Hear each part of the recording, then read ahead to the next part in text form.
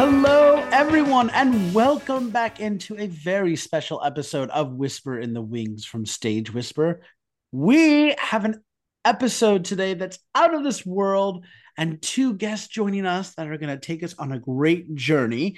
We have composer and lyricist and book writer Brent Black and director John Lampy, whose new show, Con, the musical, a parody spectacular, just opened and is now playing through June 4th at the Players Theater here in New York. You can get your tickets and more information by visiting coniscoming.com. And believe me, before we even begin, you are going to want to get your tickets for this incredibly hilarious and fun and, dare I say, hot show here in New York. But let's go ahead and bring on our guests, Brent and John. Welcome to Whisper in the Wings from Stage Whisper. Thank you Hi, for having Andrew. me. Yeah, thank you. I am so excited to have you here. We were talking before about, I guess, our shared experience with Star Trek. I am aware of Star Trek, but I would not call myself a Trekkie by any stretch of the imagination. But that being said, as soon as this show hit my email, I'd like to think one of the first to be like, yes, I need to know more about this. I have to know more about this. It sounds hilarious and fantastic. So, Brent, let me start with you by asking you to tell us a little bit about this show. Well, okay, I'm going to tell it on the tightrope of maybe your listeners do know about Trek and maybe they don't. In the year 2366, an android named Data that a lot of Trekkies love. As you can imagine, he's an android, so he's emotionless and trying to just figure out how humans work, as is his programming, and decides to explore the theater by writing a musical based on the events of the Star Trek movie, The Wrath of Khan, which in his universe is sort of a historical event. But in deciding to write this musical, he sort of is the bot from the Twitter meme that we forced to watch 1,000 hours of something, and he watched 1,000 hours of 20th century musical theater. So he's sort of, it's funny that we're talking about AI art so much lately because he produces algorithmically a musical comedy adaptation of The Wrath of Khan, complete with tons of inadvertently borrowing tropes and even song forms and structures and moments from other musicals in the telling of The Wrath of Khan. So it's not just a show for Trekkies, it's also for musical theater fans. And a Trekkie musical theater fan or somebody reasonably familiar with both is like absolutely our ideal audience member, even though it is very much made for anyone. It is written like a good musical is, where we we introduce you to the characters. We don't just assume you know them. So anyway, yeah, in the story that Data tells, an aging Captain Kirk is now Admiral Kirk. He's pretty resigned about his, comparatively boring life at a desk these days instead of commanding a starship.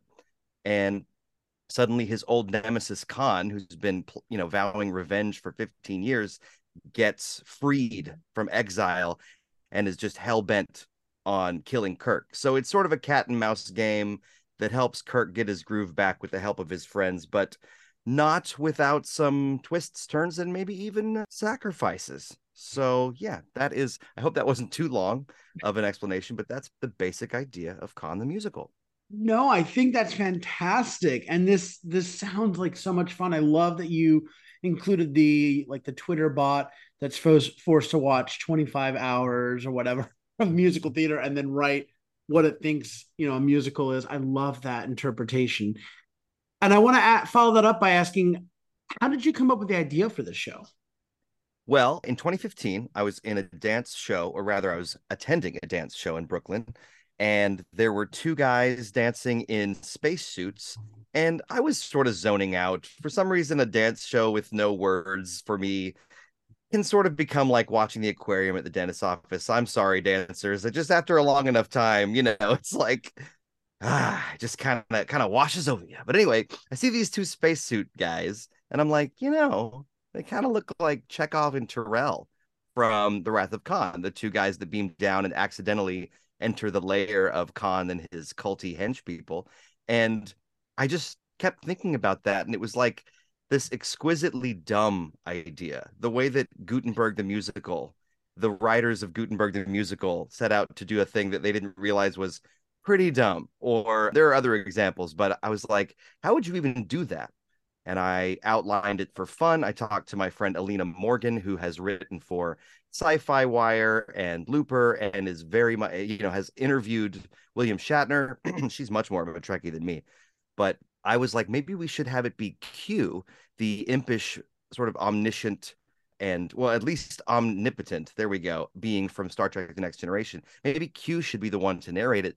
And Alina was like, well, why don't you make it Data's story? Because that could set the stage for parody by making it where there's almost like an in canon reason for it to be off and for it to, have historical inaccuracies that we can play for laughs. So yeah, that was 2015. I tinkered with it for a while. I performed some songs from it at a sci-fi convention in 2018, and that really just got me realizing, among other things, but that really got me realizing there's something to this. So finished a draft by early 2019, did some readings. Now there have been, between table reads and actual readings, there have been, I think, 7 airings of the show live before an audience before this, but this will be the first time, almost 8 years after conception, that it will be performed with full costumes, full sets, and more than a week of rehearsal.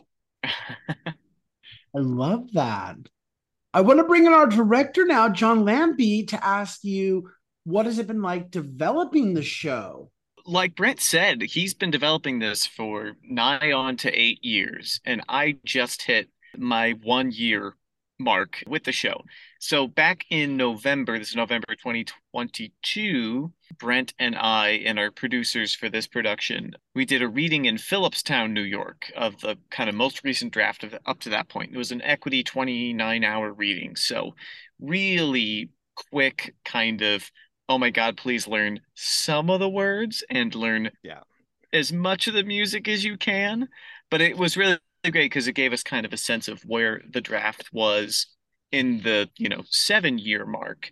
So that was kind of the beginning of my development with it. And then between that production and when we went into rehearsals a month ago or so, Brent and I would he'd send me ideas and we'd tinker back and forth with, maybe that line's funny, or maybe it should be this particular word. Because luckily for me, by the time I was on board, Brent had done so much refining that I could just be a sounding board and say, yeah, you know what, cookie is funnier than muffin, or whatever the case may be.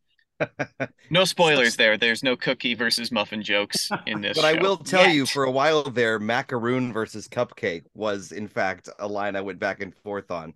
And now it's just Joaquim's bowling league.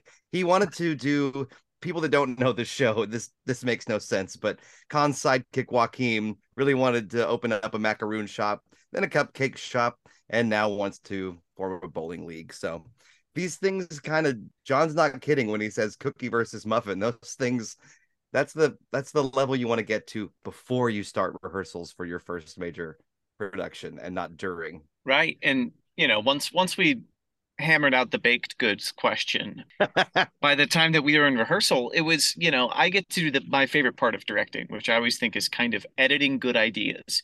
And we got a great cast of really smart and very inventive actors who come in with so many ideas, and like all of them are funny. And I go, okay, well, if we do all of these bits, the show's going to be 6 hours. So let's pare it down a little bit, and we'll kind of streamline it and make sure it all fits with the story that we're telling. But that's been, just in the last month of development, has been seeing the show from how we've been reading it back and forth to each other for a year to finally getting to hear it, kind of with a fully realized cast. So it's pretty exciting. And last night, I think when we're recording this, last night was our first preview, and it was super exciting, obviously, but also super informative to hear it with a live audience that seemed kind of fairly split between Trekkies and musical folks, and also some people that didn't really know either.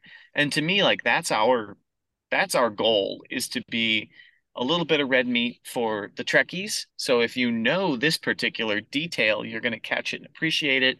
But if you don't know it, you're not going to get lost. Ditto for musical theater fans who are going to hear a particular chord or a certain, we have like one lighting look that I've totally stolen from a show, which I won't give it away, but you'll know if you see it. Or if you don't know any of that stuff and you've wandered in and grabbed a ticket, where you could sit down and go, whoa, this is cool. This is a great way to spend 2 hours on McDougal Street. I love that. I want to now ask, it is a parody show, but is there a message or a thought you're hoping that your audiences will take away from the show? Yeah, this is a layered situation. Like, I set out to write a parody that would tickle Trekkies, and along the way realized it would be even better to tickle their dates and their grandmas and whoever they brought along. So that person's not just like, well, I supported my person that I know that I came with. But as far as a message, you keep I will say I want to shout out to Star Kid because they produced a show. And if you don't know Star Kid, everybody out there, they're mostly internet based company that does mostly parody musicals historically. They'll stage them live, they'll put the video on YouTube. And my favorite of theirs, though it has aged a little poorly, like all 2013 comedy, it's called Twisted. It's a musical called Twisted. And it's like, what if Disney's Aladdin was such that Jafar was actually the good guy? Almost like Wicked meets Aladdin. And it's one of the few parody musicals that ever really made me feel a thing. The end of Gutenberg the musical can make you feel a little too, but yeah, Twisted really made me feel some stuff. So this is all trying to set up my answer to your question about the message. Over time, I started to see what I was writing, and subconsciously, even the lyrics and song titles were picking up on this whole fear of aging, fear of death theme in Wrath of Khan. And in the movie, there's this test that is called the Kobayashi Maru that cadets at Starfleet have to take. And the big secret of it that, the audience will find out in the first 5 minutes, but that the students don't know, is there's actually no way to pass it. It's a simulation where no matter what, you're going to die. Your ship is going to be destroyed. So the point is, how do you act in that situation? But over the writing of the show over all these years, I realized, oh, I don't know if this is what they meant in the movie, but to me, aging and death are the unwinnable test. That is the Kobayashi Maru. That is the thing that you can't beat. And so if there's a message of the show underlying all of it, I guess it is, you can't beat the march of time, but you can embrace it. Or you can, like Spock does in a way that maybe people aren't aware of, you can control it on your own terms, or rather you can, I guess control is not the word. You can embrace it or deal with it on your own terms. And so even though the real, the big zoom out idea is Star Trek's funny and quirky and fun, and let's celebrate how weird and occasionally silly it is, underneath that, there is something of a themes about aging and death, and I think a light sprinkling of Carpe Diem. Oh, I like that. John, what about you? What's the message or thought you're hoping the audiences take away? Well, I'm going to piggyback off everything that Brent said because I agree. But for me, what I like, I guess what I love so much about Star Trek and what I've always liked about it, I was a original series kid growing up. So those are the first 3 seasons from 1968, 67, 66, 67, 68. The real cheesy Shatner and Nimoy and, the whole crew. But what I loved about those episodes is that whether they were dealing with some kind of internecine issue on the ship, or they were beamed aboard some random planet to deal with something, all of these, they're kind of like fables in a way. They're sort of like parables. There's a lesson in all of these episodes. And what generally comes out of those lessons is, like Brent said, you're going to die one day and life is going to be really hard sometimes. But like, look at the people around you, and oftentimes they have your back, and oftentimes you can have their back. There's a lot of love in particularly those 3 seasons, but in a lot of Star Trek.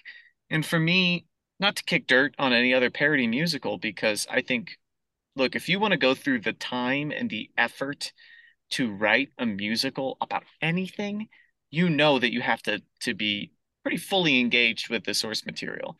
What I love about our show is how much love we have for our source material, because I think there's a really beautiful human element to all of the Star Trek stories, particularly Wrath of Khan, which is pretty frequently thought of as like one of the better, if not the best, Star Trek movies. So, long way around saying, what I hope people get out of this is like, look at the people around you, whether it's your real family, your chosen family, whoever it is, oftentimes they've got your back and oftentimes you can have theirs. And that's what we got here. It's experiences and it's experiences with people. And then who knows? Who knows what tomorrow brings, if it brings anything at all. But look around you. Sometimes you're on a podcast with people you don't know yet, but you're having a great time talking about theater. It's a beautiful reminder to just be where you are, you know? I love Yeah. that. We should also note that like the show contains, words like dickwad. We have some fairly, I don't want to say sophomoric in a bad way, but like let's not get carried away. John and I have had time to think about the sort of rooting of the emotional stakes and whatnot, but it's a silly parody show. And I think that, to having, I don't think I connected Twisted when I said it earlier, but it was a huge influence on this one to have just enough heart and not just be, theater of cruelty, not just basically be taking shots, but to have fun with it and to have compassion for the characters, even as we're roasting them. Awesome. Finally, for this first part, I want to ask, who do you hope have access to the show? And Brent, why don't I start again with you on that? Well, there's different ways you can use the word access. And so we have the small and the big. As you know, if there's one industry that has not really evolved much in the internet age, it is new musicals. And new musicals still have a hard time kind of getting the word out about themselves if they don't go through some kind of high profile New York City run. That's neither, well, I won't say it's bad, I won't say it's good, but as far as like access, right now, we're mostly worried about, can the people that can get to this one theater in New York City, like find out about it. We have a pretty robust marketing strategy team. One of our producers is a theater marketing strategist by trade. So, like that's kind of a glib answer, but it's like step one, people that can get to this production. And if one day there's more, it goes on the road, a studio album, sure, stuff like that. But none of that really happens if this production doesn't get seen. Even if it's good, it's hard to sell something that was good at a 168 seat theater in the Village that no one saw. So that's step one. Step two is, again, accessibility of content, accessibility of comprehension and enjoyment. There's a formula I've had to figure out over many years that is like making references that if you don't get them, they're still either fun, useful, or at least seem like a funny, absurdist thing to say. People that go see The Odd Couple for the first time have not been loving Oscar and Felix for 30 years like some Trekkies love Spock and Bones. But you quickly figure out their comedy of manners, and you can laugh at it after you've known them 5 minutes. Same with our Spock and Bones. And also, like earlier in the show, Data uses a lot of tropes of musical theater. He doesn't realize he's ripping off We Both Reached for the Gun from Chicago when Khan puppets Chekhov, who's under mind control, to, call, basically to make sort of a space Skype call and lie for him. But of course, just like Billy Flynn, Khan is singing, Chekhov is mouthing. Now, if you know Chicago, you get the reference. But if you don't, then the same concept from Chicago works here too. Khan is puppeting Chekhov. You don't have to know the reference. And maybe someone will see We Both Reached for the Gun after seeing this show and go, oh, that's where they got it from.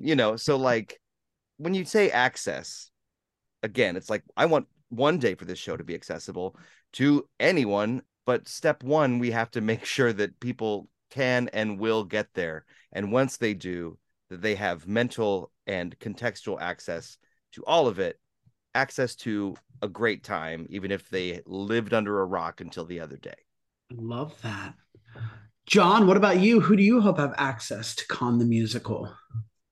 I would say Brent crushed the answer to that question, so I don't have a ton to add. I would say that I want everyone to be able to see this show. And when I say that, I mean, I don't want people to feel afraid, oh, I don't have enough prerequisite knowledge about Star Trek or about musicals or anything.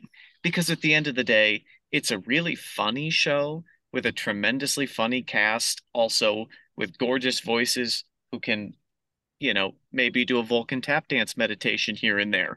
So there's a lot of really fun stuff, even if you wander in off the street thinking it's a totally different con that we're parodying here. If you missed the Trektacular part and thought it was Shahrukh Khan. Oh, John, let me tell you, I have a Google alert for this show, Oh and my gosh. I almost never see Con the Musical, but I get so much stuff about musicals with somebody that has the name Con in them. What a booming industry that is. I Yep. didn't know until I set up Google alert for the words Con the Musical, and well, now I know. Right? That's my goal is even if you think you're coming to see the guy that owns the Jacksonville Jaguars, Con, as a musical, you might wander in and go, does this take place in space? Where's the football team? You know what? This is actually a lot of fun. So,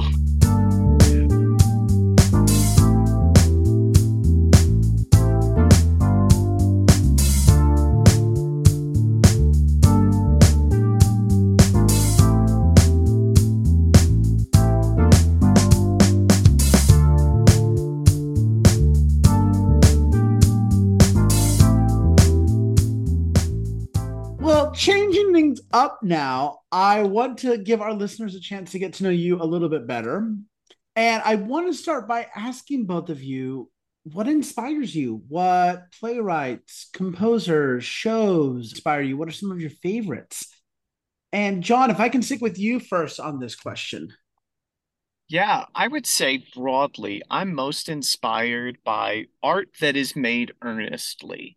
That's what always I think gets me most excited because look, it's not to get on a soapbox, but we live in a very commercial society, capitalism, et cetera, et cetera. A lot of art gets made that just has to make money. And that again, I can't fault anybody for that.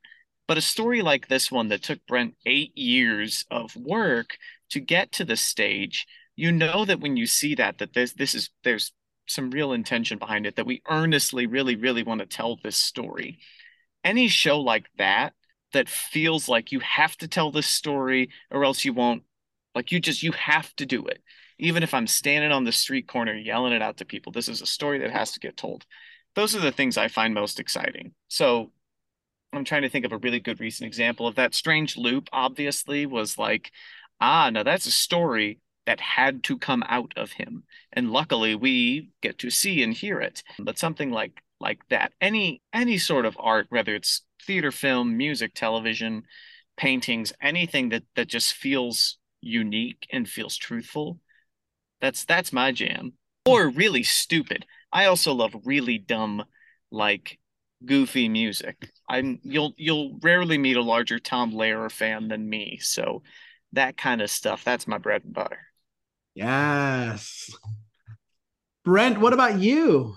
Okay, so as far as favorite stuff, and there's definitely influence from all of these in Con. Gutenberg the musical, which is obscure and hasn't aged well. Nothing, what has aged well, honestly. But it is a 2006 musical where two guys write a musical that is bad and they do a backers audition, but it's only two of them, so they act out all the roles, switching trucker hats between themselves that have the names of the characters they're playing.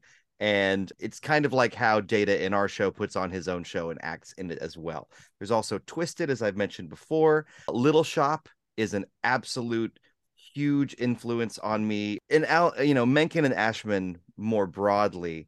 Rocky Horror, just my parents had the vinyl, and as a kid I didn't want them to think I would ever listen to anything that was theirs, but before they would get home I was kind of latchkey for a few years there, so I'd listen to Rocky Horror. Urinetown certainly was a big influence. Talk about Avenue Q as aged like milk in the car on a summer's day, but it's still its style was an influence. So what inspires me? So you may not know this, but my career started with YouTube. I got on at the exact right time in the kind of mid to late aughts, and I had and still kind of have a brand where I take video game music and add lyrics, kind of like Weird Al. And I occasionally do original songs about video games. Sometimes they're even a little bit emotional. But if I've noticed what inspires me, I think you can take it back to even when I was in college. I wrote a musical called OUsical the Musical, and OU was the name of the college, and it was a satire on,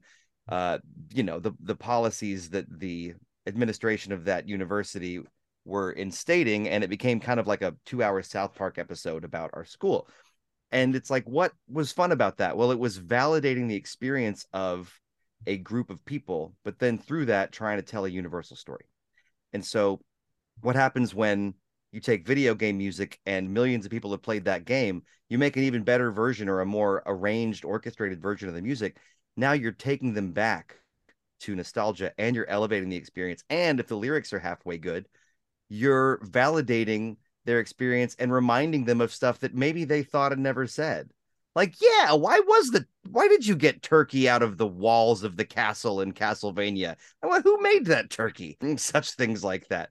And so that has led to increasingly to writing material that acts both as a roast and a love letter to fandoms or to pre-existing works. And if I'm lucky, finding a way to elevate and transform whatever it is so that it is what so many theater practitioners are aiming for, i.e., a reflection of the human condition. I know I really took you on a long walk there, but I think that there is a way to take parody and, bend it. I feel like we've always kind of done this. It's just a matter of, are we making fun of what's going on in the world? There's different tones, there's different ways to make fun of stuff. But if I can find a way to try to take the source material and make it something that people can reflect on, even though they're mostly just laughing and there's dick and fart jokes and whatever. Admiral Kirk at one point says 42069, everybody else says nice. It's a little smarter than that in context, but let's not get too. But anyway. So yeah, I think that gives you an idea of what inspires me. I love that. Well, let me ask the two of you, have either of you seen any great theater lately you might be able to recommend to our listeners? I know you've been very busy with con, but off chance that you maybe caught something? Yeah, I was just saying the other day, the best part about opening in May is that it's May in New York. The worst part is we are smack dab in the middle of Tony season when everything else is opening. So I've missed all of kind of the late season openings this year on Broadway, but I did get to see Shucked while it was in previews, which the Tony noms have now reflected, and I think deservingly so, is a tremendously fun piece of theater. That one's great to see. On the other, I won't say quite the other end of the spectrum, but a lot more serious would be Leopoldstadt, which is also wonderful. I'm trying to think what else in New York off of Broadway is exciting. All sorts of stuff. It's getting into summer when my very favorite thing is to go to TDF every morning and just scroll through the current offerings on TDF because all sorts of stuff is coming and it's either about to go to festivals or it's coming back from festivals and it's one night here and one night there and all sorts of cool new stuff. Now is the time to be on those theater discount sites because there's so much stuff out there. But my two for, most recently would be both Leopoldstadt and Shucked cannot recommend enough. Well, as for me, I saw the Thanksgiving play, which was fun. A fun, funny show, a fun look at the way that typically white people on the left try very hard to make the world a better place and sometimes bend over backwards to the point where they don't even know what the hell they're talking about. They're just trying. They're just trying. And it's funny. But I think for me, a little funnier than that was Titanic, which is, you could consider it even competition for us. I think I've seen all the parody musicals in town, and while there's a lot of great stuff going on right now, I think by a slim but significant margin, Titanic is my favorite. And, it's one of those shows that it is not trying to have a certain kind of structural hoity-toityness. It is not trying to probably win, best book. It is just throwing so much hilarious spaghetti at the wall. Most of it hits, and when it does, it just shakes you so hard by the shoulders, and you just have to give into it. So yeah, would recommend Titanic for anyone who enjoys a laugh, period. Agree with all of that. I want to ask you both now, what is your favorite part about working in the theater? And Brent, I'm going to start with you on that. This is self-indulgent, but it's other people getting my music in their heads. Because God knows by the time they hear it, it's like giving yourself a disease writing a musical. Because some people write music for mathematical, structural integrity. A Sondheim comes to mind. I write it always trying, if I can, to create a song I wouldn't skip on somebody else's album. Something catchy, something earwormy. They cannot all be that. But so when I hear somebody else whistling a tune I wrote while they're, like in the bathroom during rehearsal, or somebody just kind of our stage manager cursing me for making it where she gets the song stuck in her head. As there's so many great things about working in the theater. It is also for me so hard because having done sort of every part of my YouTube career for years, the act of collaborating with so many people and trusting so many people is difficult. As we saw in our, first performance last night, where I don't mind telling you, we had to replace an ASM with someone who did not know the ASM track moments before the show. Trust is difficult, but people, I don't know. I mean, people that appreciate stuff I wrote almost as if I took a part of myself and put it into their brains and now it's coming out their mouths. There's nothing like that. There's simply nothing like that. And it's wonderful. What a great answer. John, what about you? Well, first and foremost, I'm going to say that Brent is absolutely right, and that for the better part of the last year, I have had at least one of these songs stuck in my head.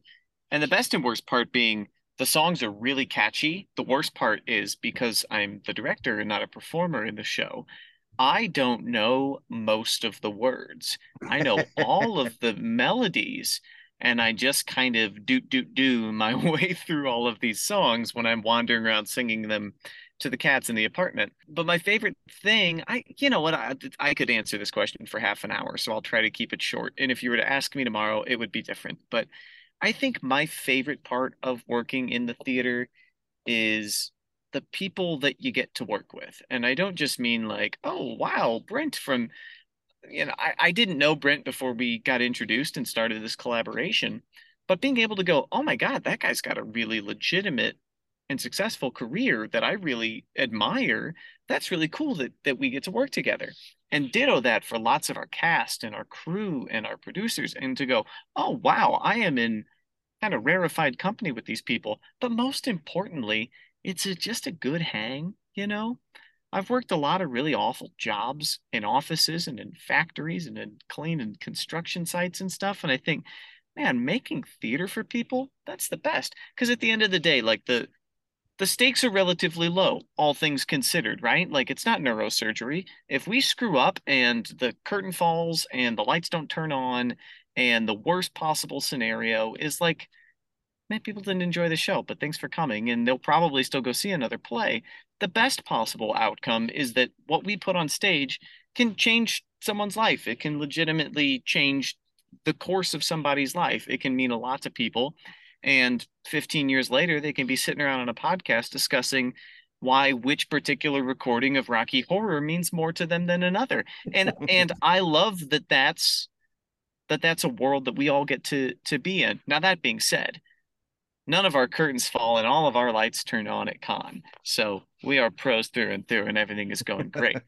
But the upside to telling stories professionally to people and to be on the other end of that and just go and get to sit in a dark room with a bunch of people you may or may not know and watch a story unfold live. Oh, it doesn't get better. It doesn't get better than that.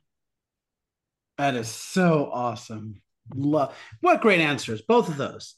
And that is a great lead in to my favorite question to ask guests, which is what is your favorite theater memory? John, what is one of your favorite theater memories? Okay, so the first time that I visited New York, I came here as I was going into my senior year in high school, not sure really what I wanted to do with my life, but knew how much I liked theater and I liked theater. I liked our drama club in high school and was able to go to New York and see a ton of shows. It was 10 shows in like 6 days. And one of them was the 50th anniversary revival of Hair. And that show at that time, I guess it was 2008 or 2009, that particular production with a young cast of excited people dancing, like literally dancing in the aisles next to my rush seat. I was like, this is where I want to be. This is what I want to do. So that's the one that sticks out to me. Yes, yes, yes, yes. Brent, what is one of your favorite theater memories?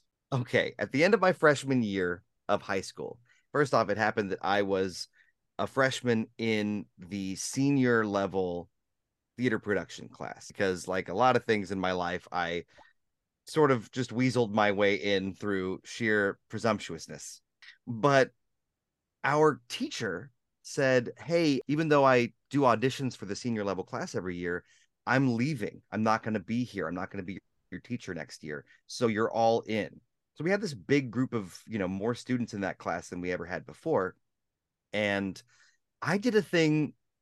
I just got obsessed with the movie Clue that has now been adapted into a play that's being done apparently at every high school from here to Timbuktu.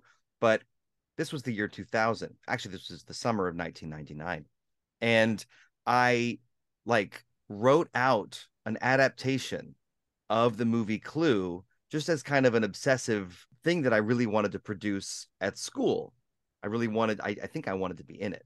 But when the teacher that replaced our other teacher, was first introducing herself to us, I just lied. I really, really bald-faced lied that our old teacher had promised us that we were going to get to do this adaptation of Clue as part of the season, and then she left.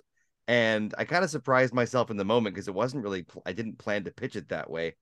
And so, new teacher reads the script and goes, "It's good. You're going to have to direct it, though." And so, at the age of 16, actually, not even the age of 15, I was blessed and cursed with the role of directing my own adaptation of the film Clue with a cast of my friends and classmates.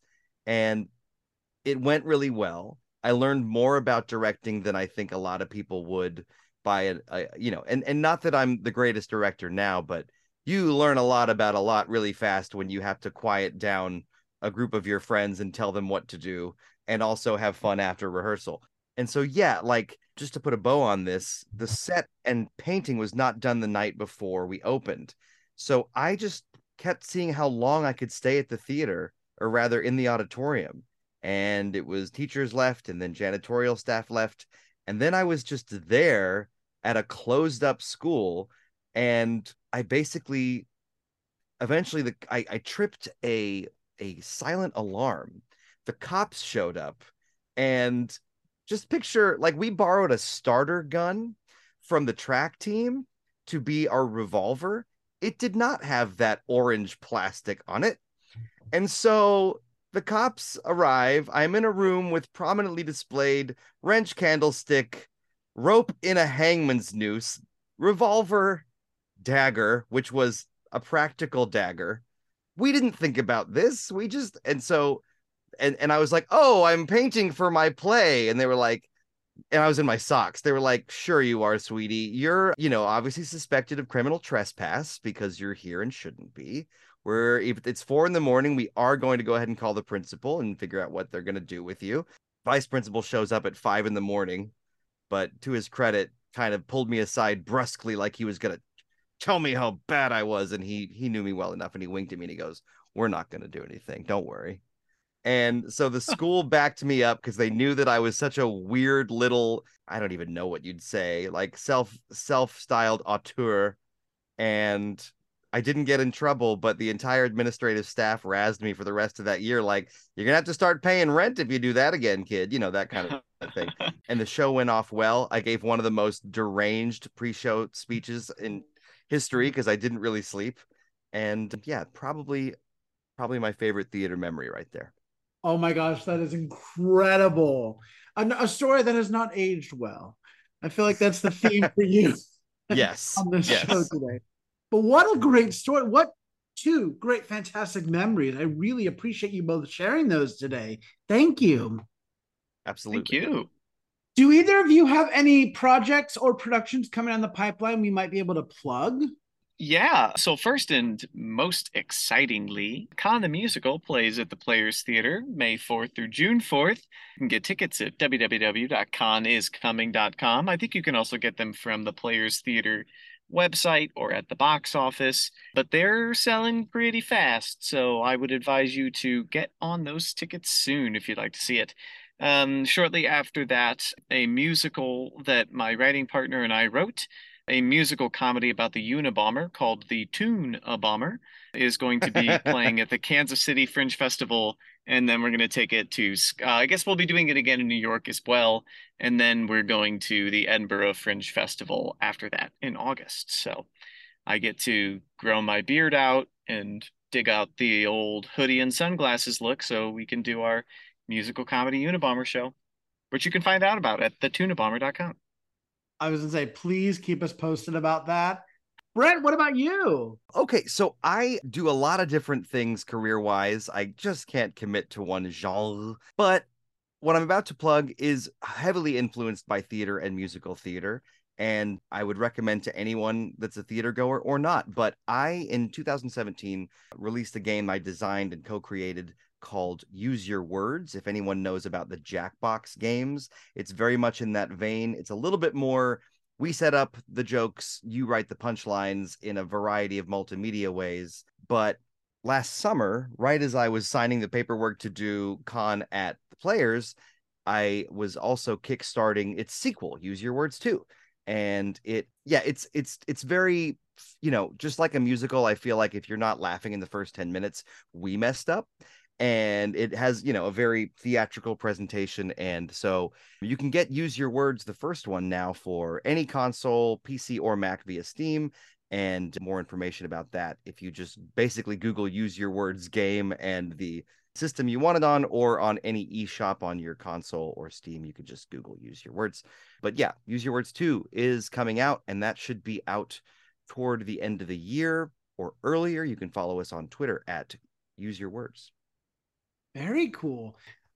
Finally, if our listeners want more information about Con the Musical, a parody spectacular, or about either of you, maybe they'd like to reach out to you, how can they do that? We've mentioned coniscoming.com as well as the Players Theater website, but are there any other like Instagram handles or websites you might be able to plug? Yeah, I'm terrible at social media, but I'm mostly on Twitter at other John Lampy, but you can also find me at www.johnlampy.com.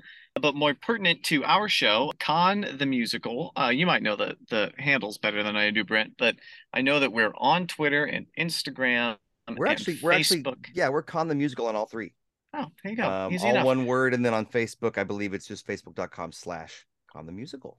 You can find me at brentblack.net. And also on social media, I am Brental Floss, which is the name of my YouTube brand. Brental Floss on Twitter, Brental Graham on Instagram. And my comedy party game is at Use Your Words on Twitter, as previously stated.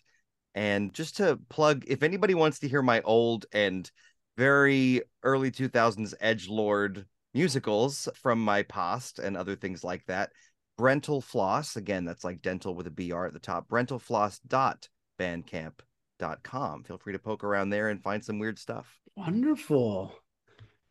John, Brent, thank you so much for taking the time to speak with me today about this hilarious and fantastic new show that is up and running at the Players Theater. I cannot wait to see it. I really appreciate you taking the time to share your memories and all your knowledge with us today. So thank you so much. Thank you. Thanks, Andrew. It's been a joy. Thank you. This is great. My guest today has been the composer, lyricist, and book writer Brent Black and the director John Lampy, whose new show, Con the Musical, a parody spectacular, is now running through June 4th at the Players Theater. You can get your tickets and more information by visiting coniscoming.com. And we also have a myriad of social media and websites and contact info that we'll be posting on our episode description as well as on our social media. But in the meantime, tickets are going fast for the show. So run, don't walk. Get your tickets now for Con the Musical, a parody spectacular playing now through June 4th at the Players Theater. So until next time, I'm Andrew Cortez reminding you to turn off your cell phones, unwrap your candies, and keep talking about the theater in a stage whisper. Thank you.